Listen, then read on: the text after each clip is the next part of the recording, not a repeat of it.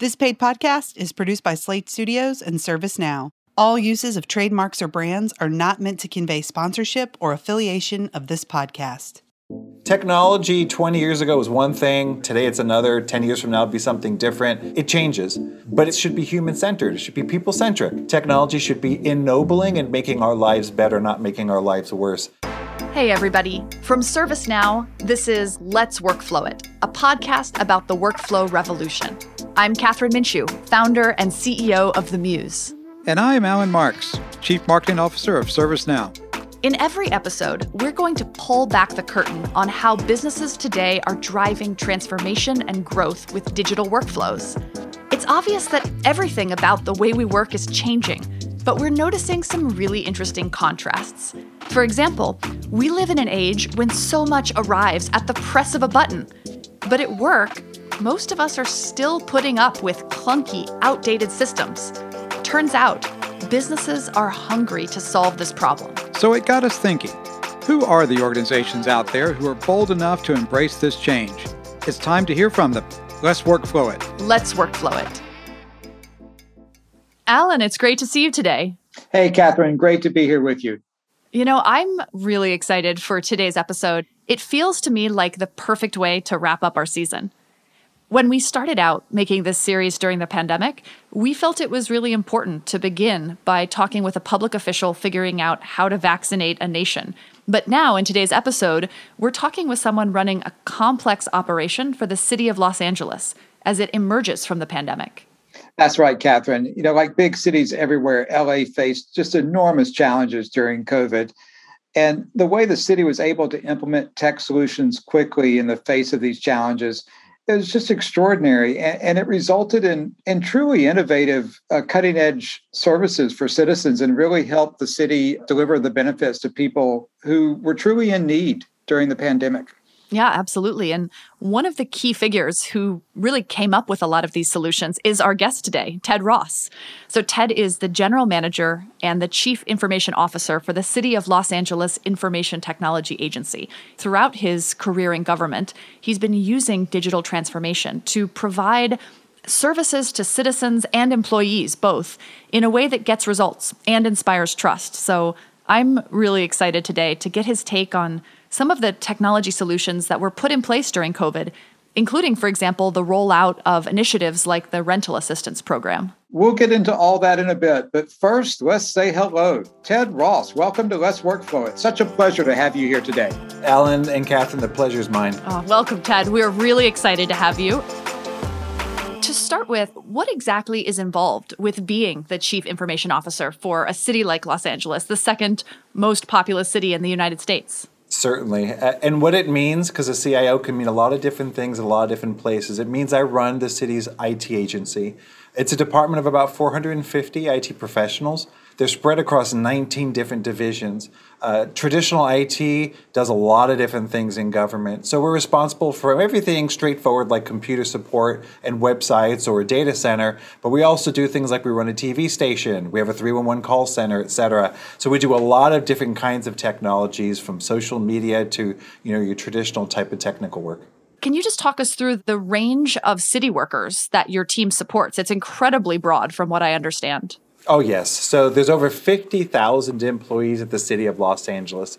And you can imagine it's across 43 different departments. So LAX is a city department, the LA Police Department, libraries, parks, cultural affairs. There's so many different kinds of people who work for the city and so many kind of services that we provide. So my department helps support office workers, accountants, financial folks, administrative staff, analysts, but we also support field workers, people who trim trees and mow lawns and make the city look beautiful, pick up trash and take care of things, fix sewer systems. We support elected officials, and we also support, of course, sworn public safety personnel. So all of these are employees that we support. That's incredible. And, at the start of the pandemic, you had to essentially accomplish the feat of mobilizing 18,000 employees, many of whom had to shift into working remotely in a matter of days. What was that like, and how did that go? Catherine, terrifying is the only word that you can come up with it. And I say it jokingly afterwards because we were very successful. But, before the pandemic, we had 35 teleworkers. Then quickly we had to get 18,000 people teleworking. They need to be out there getting their work done to keep the city running when Angelenos need them the most during a pandemic. So, the shift involves us seeing this coming down the pipeline 2 to 3 weeks in advance. We had to establish a platform from scratch that did not exist before. We had to try that platform out. I sent, don't tell the mayor or city council, but I sent staff home early to simply try the platform out, see if they could get their jobs done, to eat our own dog food, as they say. And then once we could see the strengths and weaknesses, make enhancements, etc., then we were ready for 12,000 employees within the first 72 hours and 18,173 employees within about the first 10 days, all of which had very important different jobs to do. I can't even imagine. And so what types of roadblocks did you run into when you were building out the platform, Connect to LA City? And what perhaps inventive solutions did you or your team come up with? First and foremost, and in hindsight, this was the right move. We started off by almost approaching it like a website or an app. And we said to ourselves, who's our customers? Because they're different. So we start off by trying to understand our user base. When you think about it, you got office professionals. So let's say an accountant, they need to have access to the types of spreadsheets or the files that they work with. But then you have different from that, you have clerical staff. They're heavy into email, calendar, etc., appointments, phones, communications. Then you have managers who have to review and approve and monitor work. All of these are different kinds of personas. By breaking our users into those different personas, it allowed us the ability to deliver solutions that we know would meet what they needed to do. And we also tried it out on multiple different devices. Something we really learned early on is it wasn't just city employees being sent to work from home. Their children were being sent to school from home. Family members were quarantining with them. And very quickly, that Windows desktop that they were used to using, next thing you know, the city employee is using a smartphone or a tablet to get their job done. So we had to really be able to do it off of multiple devices. And that was a very quick lesson learned. Ted, it's just extraordinary to hear all the innovation, the creativity, how your team responded, the complexity of everything you were dealing with. So ServiceNow in LA, tell us, how did we come together? How did the partnership happen? Yeah, ServiceNow is a really important partner for the city of Los Angeles. Originally, it started with us saying we need a different IT service management system. That's how we started with ServiceNow. But very quickly, our managers started to say, wait a second, we might have started by using it for service management, but there's a lot more under the hood that we could get done. If you were to fast forward to, let's say, the pandemic, we were spinning up, apps for things like COVID testing and spinning up rapidly and deploying it to people. So I never would have foreseen that when we started down the road of ServiceNow that we'd be end up utilizing it for so many different things very effectively. And tell us, one great example was the rental assistance program that you had to support as such a critical need during the pandemic to help people out. Tell us more about that. How did you bring technology solutions to bear on that program? Yeah, Alan, that's a really great example. So, if we could roll back, that the pandemic is a huge health issue, but it quickly became an economic issue too. Fortunately, our elected officials at City Council and the mayor's office were able to come up with 2 rounds of rent relief. The first one was $105 million.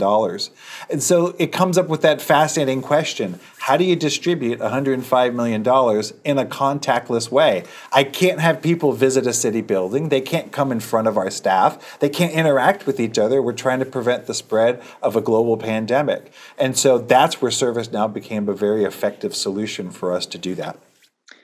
It's a great example of the role technology played throughout the pandemic. Can you just speak more to the role of technology in this process?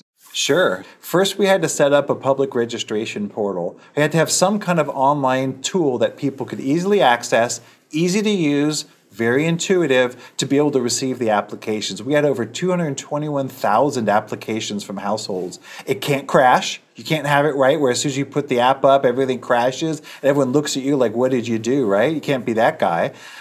Secondly, you had to be able to have the ability to answer a series of questions. So the public had to input their eligibility. We had to be able to have a system that would randomize the results because we couldn't give rent relief to everyone who applied. So we actually had to have a very auditable, randomized process to make the selection. We had to notify the recipient. We had to vet the recipient. we couldn't do it in front of them, so they were taking photos of documents, which means it needed to be secure. I can't allow somebody's driver's license or sensitive information to be disclosed to cyber criminals. Then we had to, after we vetted the recipient, notify their landlord and help matchmake so the landlord would receive the funds completely in a contactless way. And that's what we were able to do with ServiceNow's technology. Technology was a saving grace in so many ways to be able to have us effectively respond to something as terrible as the COVID-19 pandemic. It's just amazing. Such extraordinary stories. And for the city of LA, like so many companies and organizations around the world, there must have been so many moments of just, how do we do this? How do we solve these unprecedented issues that we're facing real time? In hindsight, are there some lessons learned of what prepared your team to rise to the occasion, understand what technology could do, and be able to solve these issues so quickly? I think it really becomes down to platform building. By investing in platforms instead of standalone apps, you actually invest in technology that not only solves one problem, but is technology that you could then utilize to solve other problems. And notice how I even described it earlier. We start off by solving an IT service management problem, which is basically taking people's tickets and issues and helping improve the performance as an IT service team. But then next thing you know, we're able to do a COVID-19 testing app. And so to the user, it was just, we built an app, but we built it super fast. But we built it on a platform, which means we had drag and drop configuration. We had out-of-the-box workflow. We had security. We had a site that could handle the traffic. So these are all things that were already built into the platform that we could leverage. How do you build an app in 72 hours? You build it on a platform so that 80% of it is already there. It's such great insight, that scalability, the flexibility, the agility, the importance of platforms to solve end-to-end solutions across an organization. The other thing I love is technology in the service of people. And, technology should really help people, benefit people. And you're just such a shining example of that. I appreciate that. And you're entirely right. Technology 20 years ago was one thing, 10 years ago another, today it's another, 10 years from now it'll be something different. It changes. But it should be human-centered. It should be people-centric. Technology should be ennobling and making our lives better, not making our lives worse. And when you work as a government technologist, that's just probably my job description. Use technology to make life better and not worse.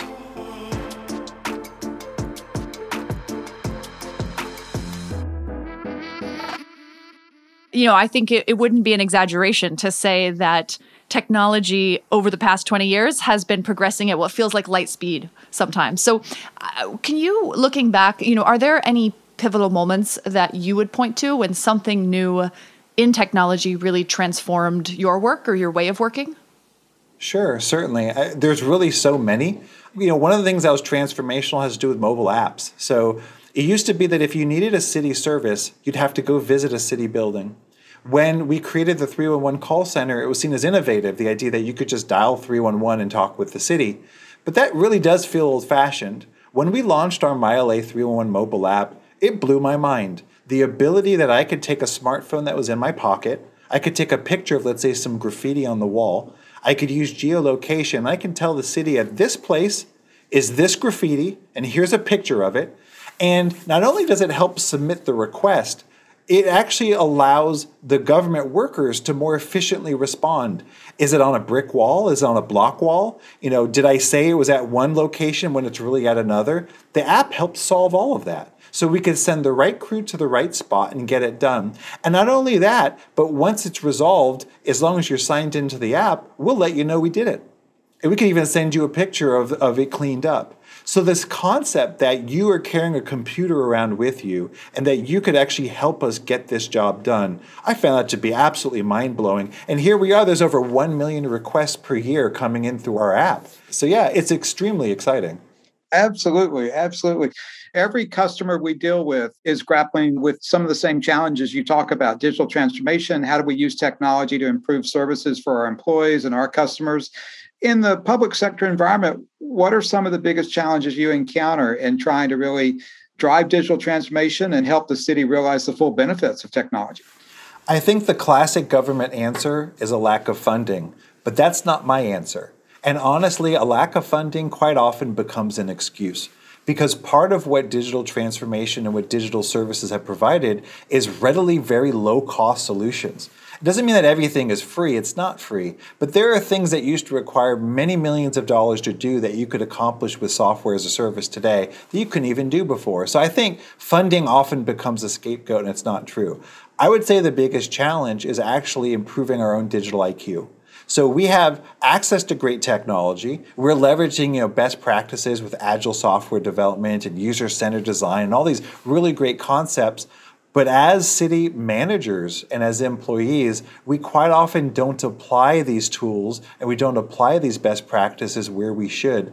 So I think technology has probably outpaced our ability to effectively implement it, which means we need to become better at technology. And that's more of a human problem than I think really a technological one. Always gets back to people, right? And relationships. Always. I think it really does. There's a quote I love to throw around here, and it's not my quote, I borrowed it from others, and that is, there's no such thing as technology projects, there's people projects with technology. And I think the more you look into it and the more you're a practitioner, the more you realize that it really isn't about the technology, it's about the humans who use it, build it, implement it, et cetera. And that's the problem we're always trying to solve. And every company is having to deal with more issues around ethics and privacy and security and transparency. Do you feel in the public sector that's a bigger issue for you as you try to deploy technology? Yeah, I think it's a huge issue. We, like many others, are innovating. I remember 5-6 years ago, everyone was talking about innovation. How do we innovate? I think that ship has sailed. Everyone's innovating. I think even the most backward organization has been innovating in many key ways. So it's not just about innovating, because innovation is happening.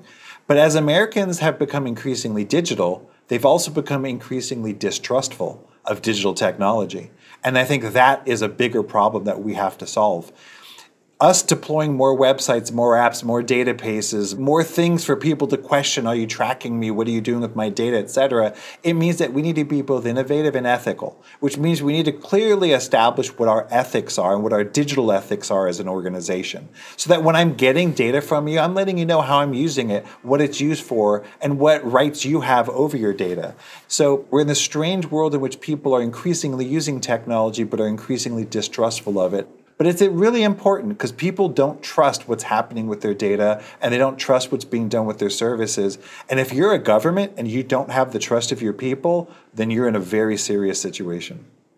And like any organization, that just requires transparent leadership and open communications and to build that trust and build that relationship. Mm-hmm. Yep. And as they say, Alan, if I may interrupt, trust is hard to gain and easy to lose. Easy to Absolutely. lose. Mm-hmm. Absolutely. Our CEO loves to say you earn it in drops and lose it in buckets. Right? And that sounds like a good saying. Hear, hear. Yep. So, Ted, we believe deeply in the relationship between the employee experience and the customer experience, and those two things are really interconnected, and technology plays a vital role in both experiences. How do you think about that in a public sector context of the experience you're delivering for city workers and therefore the experience you're delivering for residents of Los Angeles? Yeah, I think it's directly related. I believe the experience that the employees have sets the stage for the experience that they provide to their own customers, whether it's other employees or whether it's to the public itself. So I guess, as an example, when I think about it, Alan, if I were to invite you to my house, if my house was super clean, if it looked like a museum, everything was laid out, I think you would maybe walk in and say, should I take my shoes off? You'd be very respectful of that environment. But if my house was a complete and utter mess, you'd probably look and say, first of all, it'd reflect poorly on me. But secondly, you may not be as respectful of it, and you may not feel like I'm respecting it itself. I think it's the same way that it comes with an employee experience. When employees join our organization, there should be a level of excellence that's expected of them in a way that they will perform, which means they'll transfer that level of excellence to the customers that they work with, like our residents. It also comes down to the digital IQ that I was mentioning before. Our ability to improve the digital IQ, so the tools that employees use themselves or the tools that employees use with each other, the fact that they get on a video conference and they're using polling and they're creating forms and they're creating their own websites, those kinds of skills will transfer to how they treat a customer because they'll just cross-apply all those tools and our customers will be very impressed because our employees are showing a level of capability that they've been practicing amongst each other and they're showing it to our customers. So I think there's an absolute relationship between the two. Now, that idea about digital IQ, digital literacy, over the past year during the pandemic, necessity is the mother of invention, right? But in general, how do you think about constantly inspiring your team and having your team think of new innovative ways to use technology? Are there lessons learned and that you'll carry forward? Yes. So it comes in a few ways. When I think about the city employee population as a whole, we've been very busy during the pandemic. We created something every 2 weeks called ITA office hours. That's the IT agency office hours. And what we knew is that quite often for people who are working from home, we had a captive audience, as they say. And so what we would do is we would cover various topics, some of them very simple, how to better use your email, how to better use your calendar, because we knew that the better they were with even something as simple as email or calendar, the more their digital IQ would increase. But to things more complicated like basic data analysis, basic cybersecurity. Funny enough, things like the cybersecurity conversation were extremely popular. Believe it or not, one of our recent sessions had over 1,700 government employees on the session. So it's really popular. But by doing something like that, we really build their IQ and their ability to innovate. But then let's switch gears to, let's say, my team, IT professionals. When we think about that, there's a lot of really interesting ways to get them motivated and to innovate. And it starts with, I think by nature, IT professionals are tinkerers. They like to take technology and try things out. So by giving opportunities for IT staff to do a little tinkering in their spare time, that allows them to then identify new services and new opportunities and to be able to build and develop some of that innovation. And then if it really works, we can experiment with it, invest in it, and then move it into production and actually make it something for Angelenos to use. I love it. You're painting this vision of the city of LA acting like a Silicon Valley startup. I love the energy of it. Sure. And Alan, to be honest, I'm competing with Silicon Valley. So I don't want my staff to say, why do I want to work for the city of LA where I sit on an old payroll system, just keep it running? That's not motivating. I want to work for government and play with some of that cool stuff, build things that people find valuable and deliver it. Because when you work for the city of LA, you're not just a very small cog in a very big wheel. The stuff you touch impacts 4 million residents, 500,000 businesses, 50,000 employees. And if I want to hire and attract really good talent, I have to be able to make that a part of the work that they do.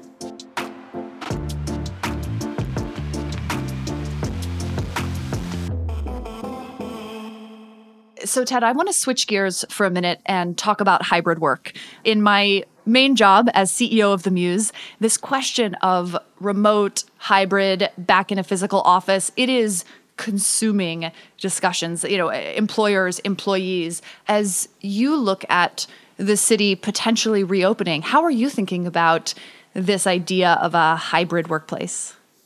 I'm a huge fan. I was a huge fan of telework before COVID, but as you could see, there was many government issues to make that happen. And I mentioned before, we only had 35 teleworkers before the pandemic. They were in my department. And It took me 2 years to make that happen, right? And I think we need to take advantage and use COVID as a catalyst. So COVID has had a lot of terrible things. But if there is a silver lining, it's demonstrated we can do the job and we could do it from home. So what does that mean? That means we should be able to ennoblize and empower our employees to work from home. Now, I'm a big fan that people should also come into the office too. So at my department, we are setting up the stage that everyone will come into the office at least one day a week, and allows teams to be able to gel together, work together, interact with each other. And for many of the employees I've worked with, they like that. They like the ability to see their boss face to face, be able to do certain facets, but then also give them the ability to telework up to 4 days a week for jobs that could support it. When I look at our metrics, when I look at the services that we've performed, the projects we complete over this last year, et cetera, we've done something like 35% more IT projects this last year than the year before. And we did that during the pandemic. I believe we could actually deliver better services, better efficiency, and better product, and do it in a more resilient way. Because if we have an earthquake, if we have fires, if we have some other kind of natural event, it means that my workforce can keep the city running, even though they can't go to a physical city building. So I'm a huge fan of hybrid telework, as long as it has the right types of metrics, the right type of supervision, the right type of structure to ensure that we're really getting the bang for our buck. We love hearing from our guests about what trends really excite them on the horizon. What are you looking ahead to that they're sort of most interested by right now? Sure. I'd have to say artificial intelligence. that is one that's fascinating. And it's been intriguing me for several years. We are getting into a world where some technology is so good that it really does outperform the person. Now, that's both an intriguing and a scary thought at the same time. Now, we need to do it and with all the right kinds of safeguards, but I think artificial intelligence could allow our residents to live happier lives, our businesses to prosper more, for people to be transported more safely around cities like Los Angeles.